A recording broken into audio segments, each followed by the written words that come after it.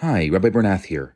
I'm about to launch a brand new course called Kabbalah of Soulmates. I'll be doing it together with Netflix famous Aliza Ben Shalom. We're going to be doing 6 lessons. What is love? Is love enough? Does true love exist? Talking about Kabbalah, talking about soulmates, my 2 favorite topics. It's going to be 5 self-guided lessons, a beautiful workbook, and then 3 Zoom discussions so that together we can really work through a lot of the ideas that we're going to talk about. I'm excited because it's starting very soon, and I would love for you to sign up. I'm going to put a link in the show notes. I'll see you there.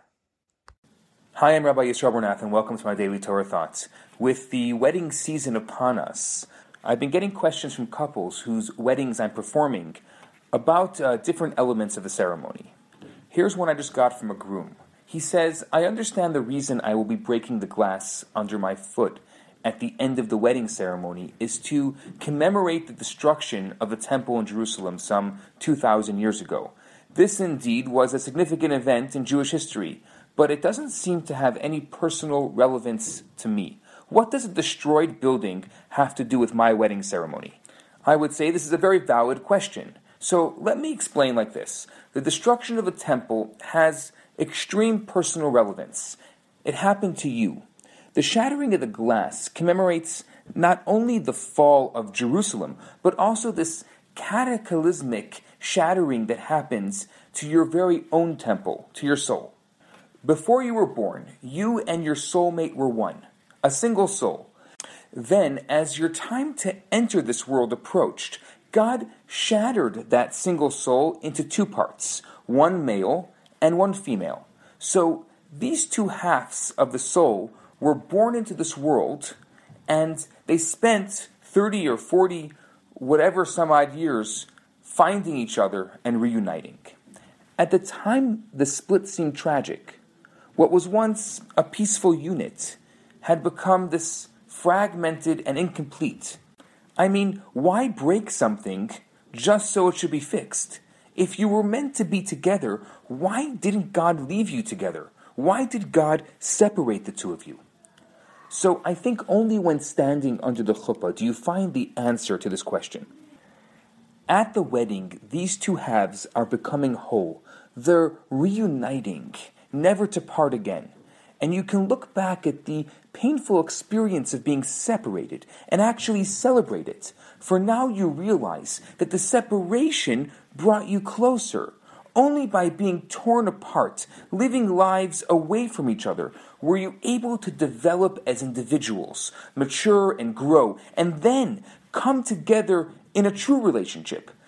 A deeper oneness than you had before, because it is created by your choice. It was created by your choice. Had you never been separated, you would never appreciate what it means to be together, because it wasn't earned. At the wedding, you realize that your soul was only split in order to reunite and become one on a higher and deeper level than before. And so we break the glass under the chuppah and we immediately say Mazel Tov, because now, in retrospect, even the splitting of the souls is a reason to be joyous, because it gave your connection depth and real meaning. So I think it's clear that your personal story and the story of Jerusalem's destruction are actually linked together. The shattering that happened to Jerusalem happened to your soul, and the joy you are experiencing now will one day be experienced by Jerusalem too. The temple wasn't just a building, it was a meeting place of heaven and earth, ideal and reality, God and creation. When the temple was lost, with it went the open relationship between God and the world. Our souls were ripped away from our soulmate. And I think the only antidote to fragmentation is unity. And the deepest unity is experienced at a wedding. Every wedding is a healing, a mending of one fragmented soul, a rebuilding of Jerusalem in miniature. The sages teach us whoever celebrates with a bride and groom, it's as if he rebuilt one of the ruins of Jerusalem. When soulmates reunite in holy marriage, an energy of love and oneness is generated, elevating the world and bringing it one step closer to mending its broken relationship with God.